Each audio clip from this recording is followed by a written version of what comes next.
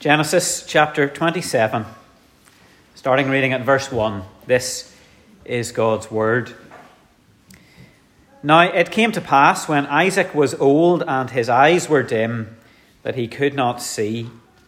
And he called Esau his older son, and said to him, My son. And he answered him, Here I am. Then he said, Behold, now I am old, and I do not know the day of my death. Now therefore, please take your weapons, your quiver and your bow, and go out to the field and hunt game for me, and make me savoury food, such as I love, and bring it to me that I may eat, and that my soul may bless you before I die. Now Rebekah was listening when Isaac spoke to Esau his son. And Esau went to the field to hunt game and to bring it. So Rebekah spoke to Jacob her son, saying, Indeed, I heard your father speak to Esau your brother, saying, Bring me game and make savoury food for me, that I may eat it, and bless you in the presence of the Lord before my death. Now therefore, my son, obey my voice according to what I command you. Go now to the flock, and bring me from there 2 choice kids of the goats, and I will make savoury food from them for your father, such as he loves. Then you shall take it to your father, that he may eat it, and that he may bless you before his death. And Jacob said to Rebekah his mother, Look, Esau my brother is a hairy man, and I am smooth-skinned. Perhaps my father will feel me, and I shall seem to be a deceiver to him, and I shall bring a curse on myself and not a blessing. But his mother said to him, Let your curse be on me, my son. Only obey my voice, and go, get them for me. And he went and got them and brought them to his mother. And his mother made savoury food, such as his father loved. Then Rebekah took the choice clothes of her elder son Esau, which were with her in the house, and put them on Jacob her younger son. And she had put the skins of the kids of the goats on his hands and on the smooth part of his neck. And she gave the savoury food and bread which she had prepared into the hand of her son Jacob. So he went to his father and said, My father. And he said, Here I am. Who are you, my son? Jacob said to his father, I am Esau, your firstborn. I have done just as you told me. Please arise and eat of my game, that your soul may bless me. But Isaac said to his son, Why is it that you have found it so quickly, my son? And he said, Because the Lord your God brought it to me. Isaac said to Jacob, Please come nearer, that I may feel you, my son, whether you are really my son Esau or not. So Jacob went near to Isaac his father, and he felt him and said, The voice is Jacob's, but the hands are the hands of Esau. And he did not recognize him, because his hands were hairy like his brother Esau's hands, so he blessed him. Then he said, Are you really my son Esau? He said, I am. He said, Bring it near to me, and I will eat of my son's game, that my soul may bless you. So he brought it near to him, and he ate. And he brought him wine, and he drank. Then his father said to him, Come near now and kiss me, my son. And he came near and kissed him. And he smelled the smell of his clothing and blessed him and said, Surely the smell of my son is like the smell of a field, which the Lord has blessed. Therefore, my God, give you the dew of heaven, of the fatness of the earth, and plenty of grain and wine. Let people serve you, and nations bow down to you. Be master over your brethren, and let your mother's sons bow down to you. Cursed be everyone who curses you, and blessed be those who bless you. Now it happened, as soon as Isaac had finished blessing Jacob, and Jacob had scarcely gone out from the presence of Isaac his father, that Esau his brother came in from his hunting. He also had made savoury food, and brought it to his father, and said to his father, Let my father arise and eat of his son's game, that your soul may bless me. And his father Isaac said to him, Who are you? So he said, I am your son, your firstborn, Esau. And Isaac trembled exceedingly and said, Who? Where is the one who hunted game and brought it to me? I ate all of it before you came, and I have blessed him. And indeed, he shall be blessed. When Esau heard the words of his father, he cried with an exceedingly great and bitter cry, and said to his father, "Bless me also, O my father." But he said, "Your brother came in with deceit and has taken away your blessing." And Esau said, "Is he not rightly named Jacob? For he has supplanted me these 2 times. He took away my birthright, and now look, he has taken away my blessing." And he said, "Have you not reserved a blessing for me?" Then Isaac answered and said to Esau, "Indeed, I have made him your master, and all his brethren I have given him as his servants. With grain and wine I have sustained him. What shall I do for you now, my son?" And Esau said to his father, "Have you only one blessing, my father? Bless me also, O my father." And Esau lifted up his voice and wept. Then Isaac his father answered and said to him, "Behold, your dwelling shall be of the fatness of the earth and of the dew from above, of heaven from above. By your sword you shall live, and you shall serve your brother. And it shall come to pass, when you become restless, that you shall break his yoke from your neck." So Esau hated Jacob because of the blessing with which his father blessed him. And Esau said in his heart, "These days of mourning for my father are at hand. Then I will kill my brother Jacob." And the words of Esau, her older son, were told to Rebekah. So she sent and called Jacob, her younger son, and said to him, "Surely your brother Esau comforts himself concerning you by intending to kill you. Now therefore, my son, listen to my voice. Arise, flee to my brother Laban in Haran, and stay with him a few days until your brother's fury turns away, until your brother's anger turns away from you, and he forgets what you have done to him. Then I will send and bring you from there. Why should I be bereaved also of you both in one day?"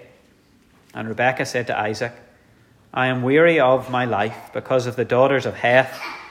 If Jacob takes a wife of the daughters of Heth like these who are daughters of the land, what good will my life be to me?" Amen. We'll end our reading there at the end of chapter 27, and thank God that he blesses us when we read his truth. Well, before we come to try and understand this together, let's pray and ask for God's help. Our gracious God, we thank you for your word. We praise you for the drama of Scripture.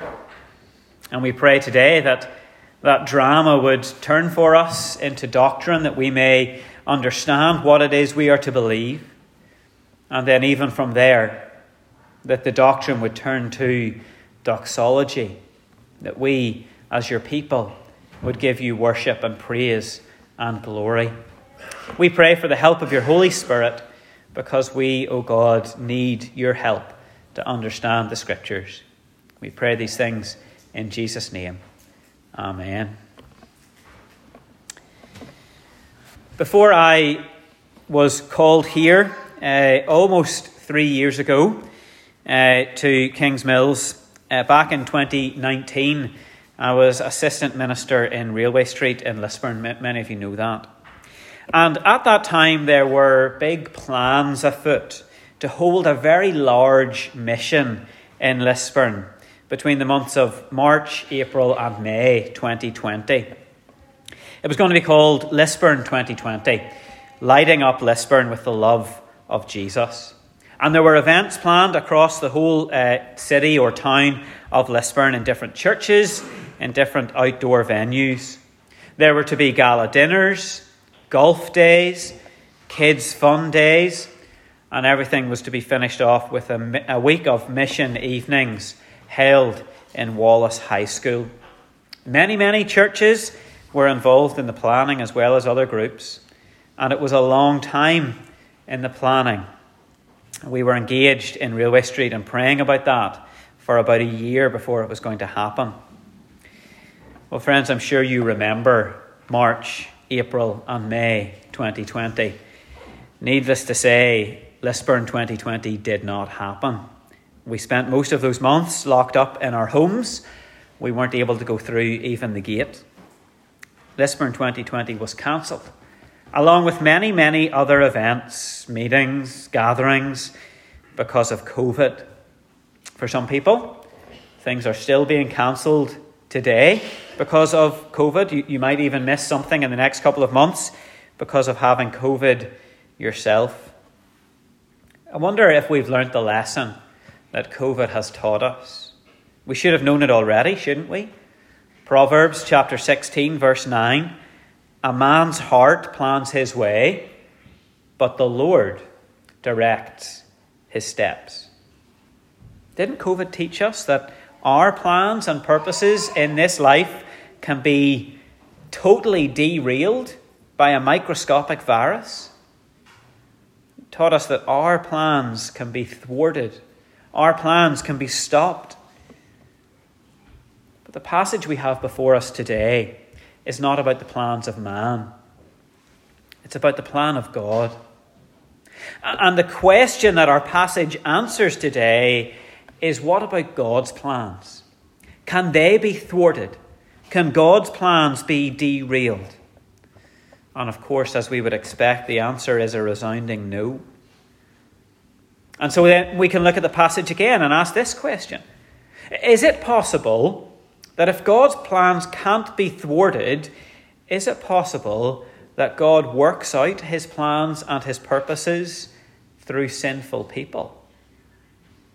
Of course, the answer to that question is that if God didn't work through sinful people, he wouldn't have anybody left. The clear teaching of God's word for us today is that God will carry forth his plans and purposes in this world. He can even use sinful human ambition. He can use deception. He can use an old man who is more driven by his stomach than by godly wisdom. God uses the sinful actions of sinful people to extend his covenant plans and blessing. And so this passage today, I think, gives us assurance. It gives us hope. It teaches us that God is sovereign and that God will not have his plans derailed by sinful human actions. In fact, he can use those very actions to carry out his good will for this world. I want you to be assured today. If you have ever wondered, is what I'm doing thwarting God's plans? Well, it's simply not possible to do that. God will carry forth his plans and purposes. Let's turn to God's word, to Genesis 27, to learn this important truth. So you have it open in front of you. We see it first with the foolishness of Isaac. And secondly, we learn it in the deception of Jacob. And finally, at the end, I want us to turn for a moment to the New Testament and see the victory of God. The scene is set for us in the first verse of chapter 27. You see that first verse? Isaac is now old and his eyes have faded. They're dim, he cannot see. Let us not forget what Isaac has seen in his life. Think back through the life of this man. He has seen the amazing power of God, the provision of God. This is the same when he was a boy who was tied to an altar, who was seconds away from being stabbed through the heart. Isaac heard the voice of the Lord. He saw the ram caught in the bushes, and his life was saved. He has heard from God. God has spoken to him regarding the promises that God made to Abraham and would pass on to Isaac. Isaac is the one, the child of promise who carries on God's covenant blessing.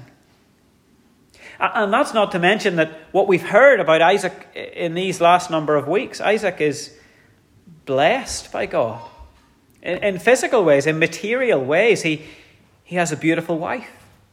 He has many flocks and herds. He has great wealth. He has 2 healthy sons. But now he's blind.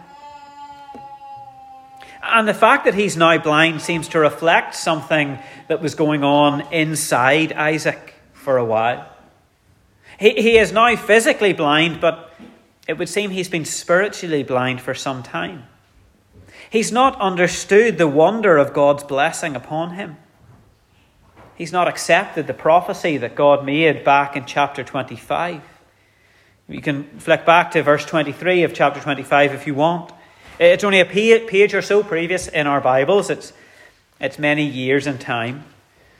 God made a prophecy to Rebekah. God said, 2 nations are in your womb. 2 peoples shall be separated from your body. 1 people shall be stronger than the other, and the older shall serve the younger. The older shall serve the younger. Isaac was not only blind in his eyes, but he was blind to this promise, that the older shall serve the younger. And so Isaac tries to do something in this passage in Genesis 27. He tries to do something that is a very bad idea. He tries to overturn God's plans. He knows God's promise. He knows that Esau, the older, will serve Jacob, the younger. But look at what Isaac does. He calls in Esau. He says, Esau, I'm going to give you the blessing. And do you see the blessing that he gives to Esau? Whenever he thinks it's Esau, we know that he's blessing Jacob. But Isaac thinks he's blessing Esau. And he says things like, be master over your brethren. Let your mother's sons bow down to you. Isaac is deliberately trying to overturn God's plans. Now we've read on, we know how the story turns out. Rather than Esau receiving the blessing as Isaac intended, Jacob deceives him. And so God's plans are carried forward.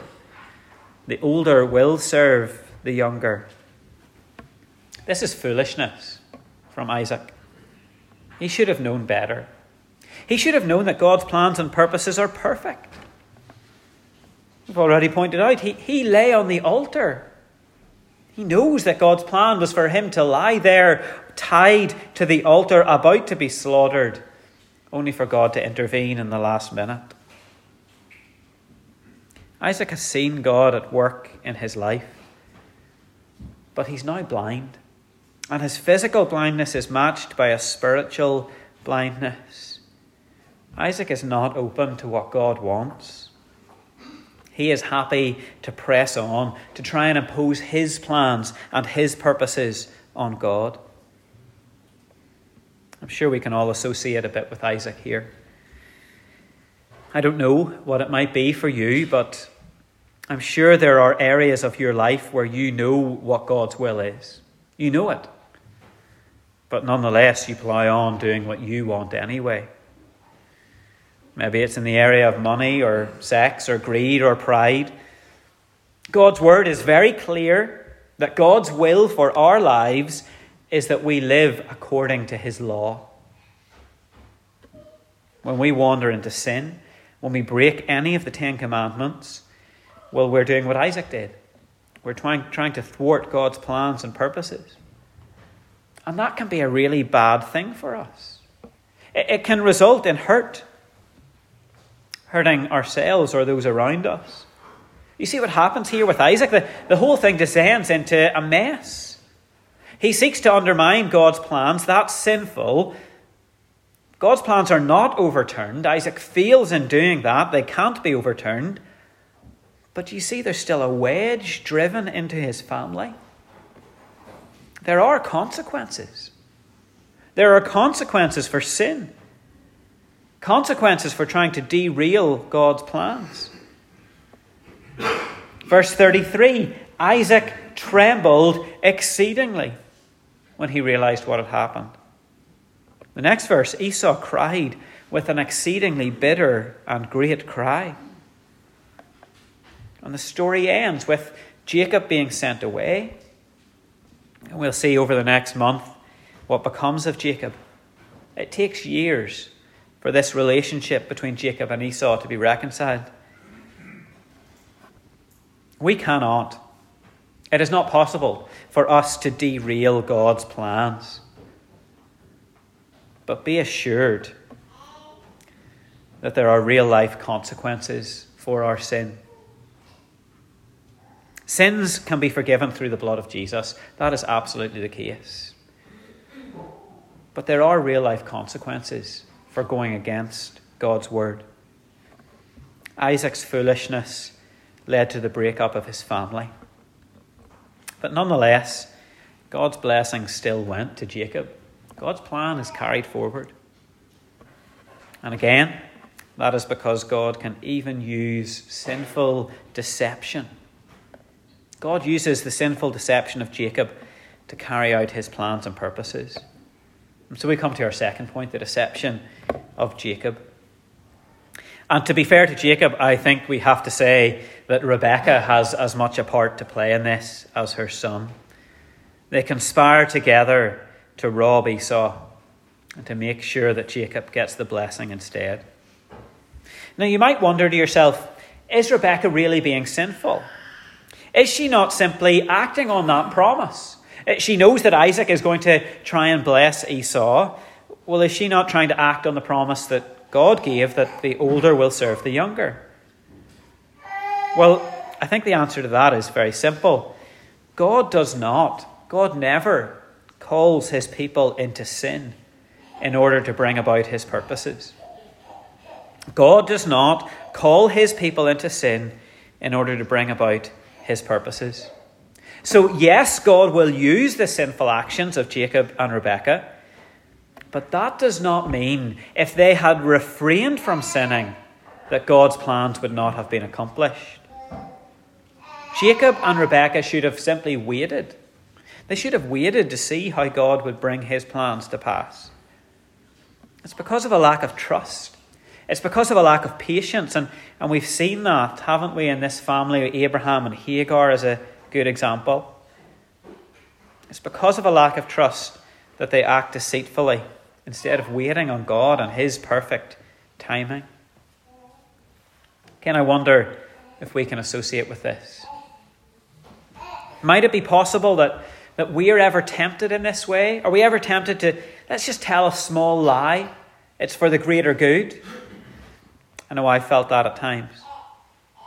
But it simply indicates a lack of trust in God to bring about his plans and his purposes. God can and God will use the sinful actions of sinful people for his good, but that does not mean, and it cannot mean, that God needs us to sin in order to bring about his plans. It's important to see in this story just how far the deception of Jacob and Rebekah goes. It's complete in its sinfulness. At each point, they actually use God's name, don't they? They blaspheme against God. They say that this is what God would want. Jacob says that God gave him success in the hunt. He uses God in order to tell his lie. Each part of this deception is planned to make sure that Isaac is led astray. I wonder, did you notice as we read through that all 5 of Isaac's senses are mentioned in this passage? When we know that Isaac cannot see. Now his hearing can't be deceived. In verse 22, he actually says the voice is Jacob's voice. His hearing is not deceived. But aside from that, his hands touch and say, these are Esau's hands. The food tastes like Esau's food. And the final deception is the smell, isn't it? Isaac smells his son. The smell of my son is like the smell of a field. I don't know if that applies to anybody here. I'm sure you've all had a bath. The deception is complete. All 5 senses are tricked. And Jacob receives the blessing. I think this has something to say to us about what we trust. What do we trust in this world? We're going to be thinking a fair bit next Sunday and also this coming Tuesday night about how we live the Christian life by faith and not by sight. We don't evaluate or judge things by worldly standards. And so, as we learn with Isaac here, our senses can be deceived. We don't live by what we can see or hear or taste or smell or touch.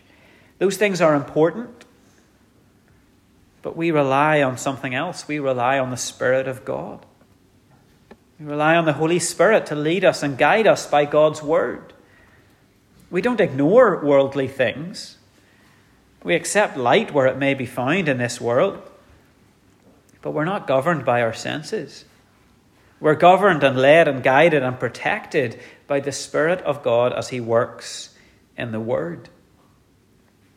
That's why God's Word is so important to us, because it shows us God's plans and purposes. We come back to our original point for today. God is sovereign. He will not have his plans derailed by sinful human actions. Indeed, in this instance, he uses the deception of Jacob and Rebekah to make sure that his plans are carried out. So I want you to take comfort today. You know, today, this is the first Sunday in my time as a minister that we have a Hindu as Prime Minister in government. And I know there are some among us who will be concerned about that, and I understand those concerns. But I want you to take hope and comfort and assurance from God's Word today. It would be wonderful to have a Christian Prime Minister. But I don't think we can say that about at least the previous two Prime Ministers in any real or meaningful way. We're not really in that much of a different place today with a Hindu as we were with a nominal or secular Prime Minister claiming to be a Christian. But equally there is great comfort in God's Word, because what do we see? We see that God can use the sinful actions of sinful people to carry forward his plans and purposes. If he didn't use sinful people, he wouldn't have anyone left. I don't want you to live in worry. I don't want you to live in fear. God is greater. God is stronger than anything in all creation. His plans and purposes cannot be thwarted or derailed by the sinful actions of sinful people. His covenant plan to bless the nations through the descendants of Abraham, well, it has many ups and downs, doesn't it? As we read through the Old Testament, humanly speaking, it looks like this wobbly line that's in danger of fading out over and over again. But from God's perspective, this plan is straight and it is sure and it is passing on through time from Abraham to Isaac to Jacob and on to the nations of the world through Christ. And even to us here today and then forevermore. And I suppose that brings us to our final point, and it is very brief. The victory of God. We've seen today that God uses sinful people to carry out his plans. This story is a clear example of that. But I think an even clearer and more important example is the death of Christ. Think about how Jesus was put to death. The sinful greed of Judas, the proud jealousy of the Jewish leaders, the carelessness of Pontius Pilate, the cruelty of the Roman soldiers. God carried out the central act of his covenant redemption plan, the death of Jesus, through all of these sinful men acting together in unison. That's how God brought hope to the world. How did God bring hope to you and me? Well, he saved us. He saved us from death through the sinful actions of sinful men. Isn't that wonderful to hear? In the first sermon of the Christian church under the New Testament, Peter's sermon at Pentecost, he says this. He says, "Men of Israel, hear these words. Jesus of Nazareth, a man attested to you by God by miracles, wonders and signs, which God did through him in your midst, as you yourselves know. Him, Jesus of Nazareth, being delivered by the determined purpose and foreknowledge of God, you have taken by lawless hands, have crucified and put to death, whom God raised up, having loosed the pains of death, because it was not possible that he should be held by it. I wonder if you caught that. Jesus was crucified by the sinful, cruel actions of men, and yet it was the determined purpose and foreknowledge of God. And so God can use even deception and cruelty and evil to accomplish his plan of redemption so that we can be saved. In fact, it was the plan of God that after his death, Jesus would be raised from the grave to bring God's kingdom here on earth as it is in heaven. And we might wonder about that. We might look at the world around us and wonder, is God really bringing his plans to bear in this world? And maybe part of the way through the story, that's how it looks. When we read Genesis 27 and see this dysfunctional family filled with sinful desires, we might think, how could God ever work out his plans and purposes? And we look to the cross and we see Jesus dying, the Son of God, who came to his own but was rejected by them. We might wonder, how is God carrying out his plans and purposes? When you look at your own life, you might ask, how, God, is this carrying out your plans and purposes? But God does. He will always and continue to carry out his will through sinful people. And so the message that comes to us today is that God's plans cannot fail.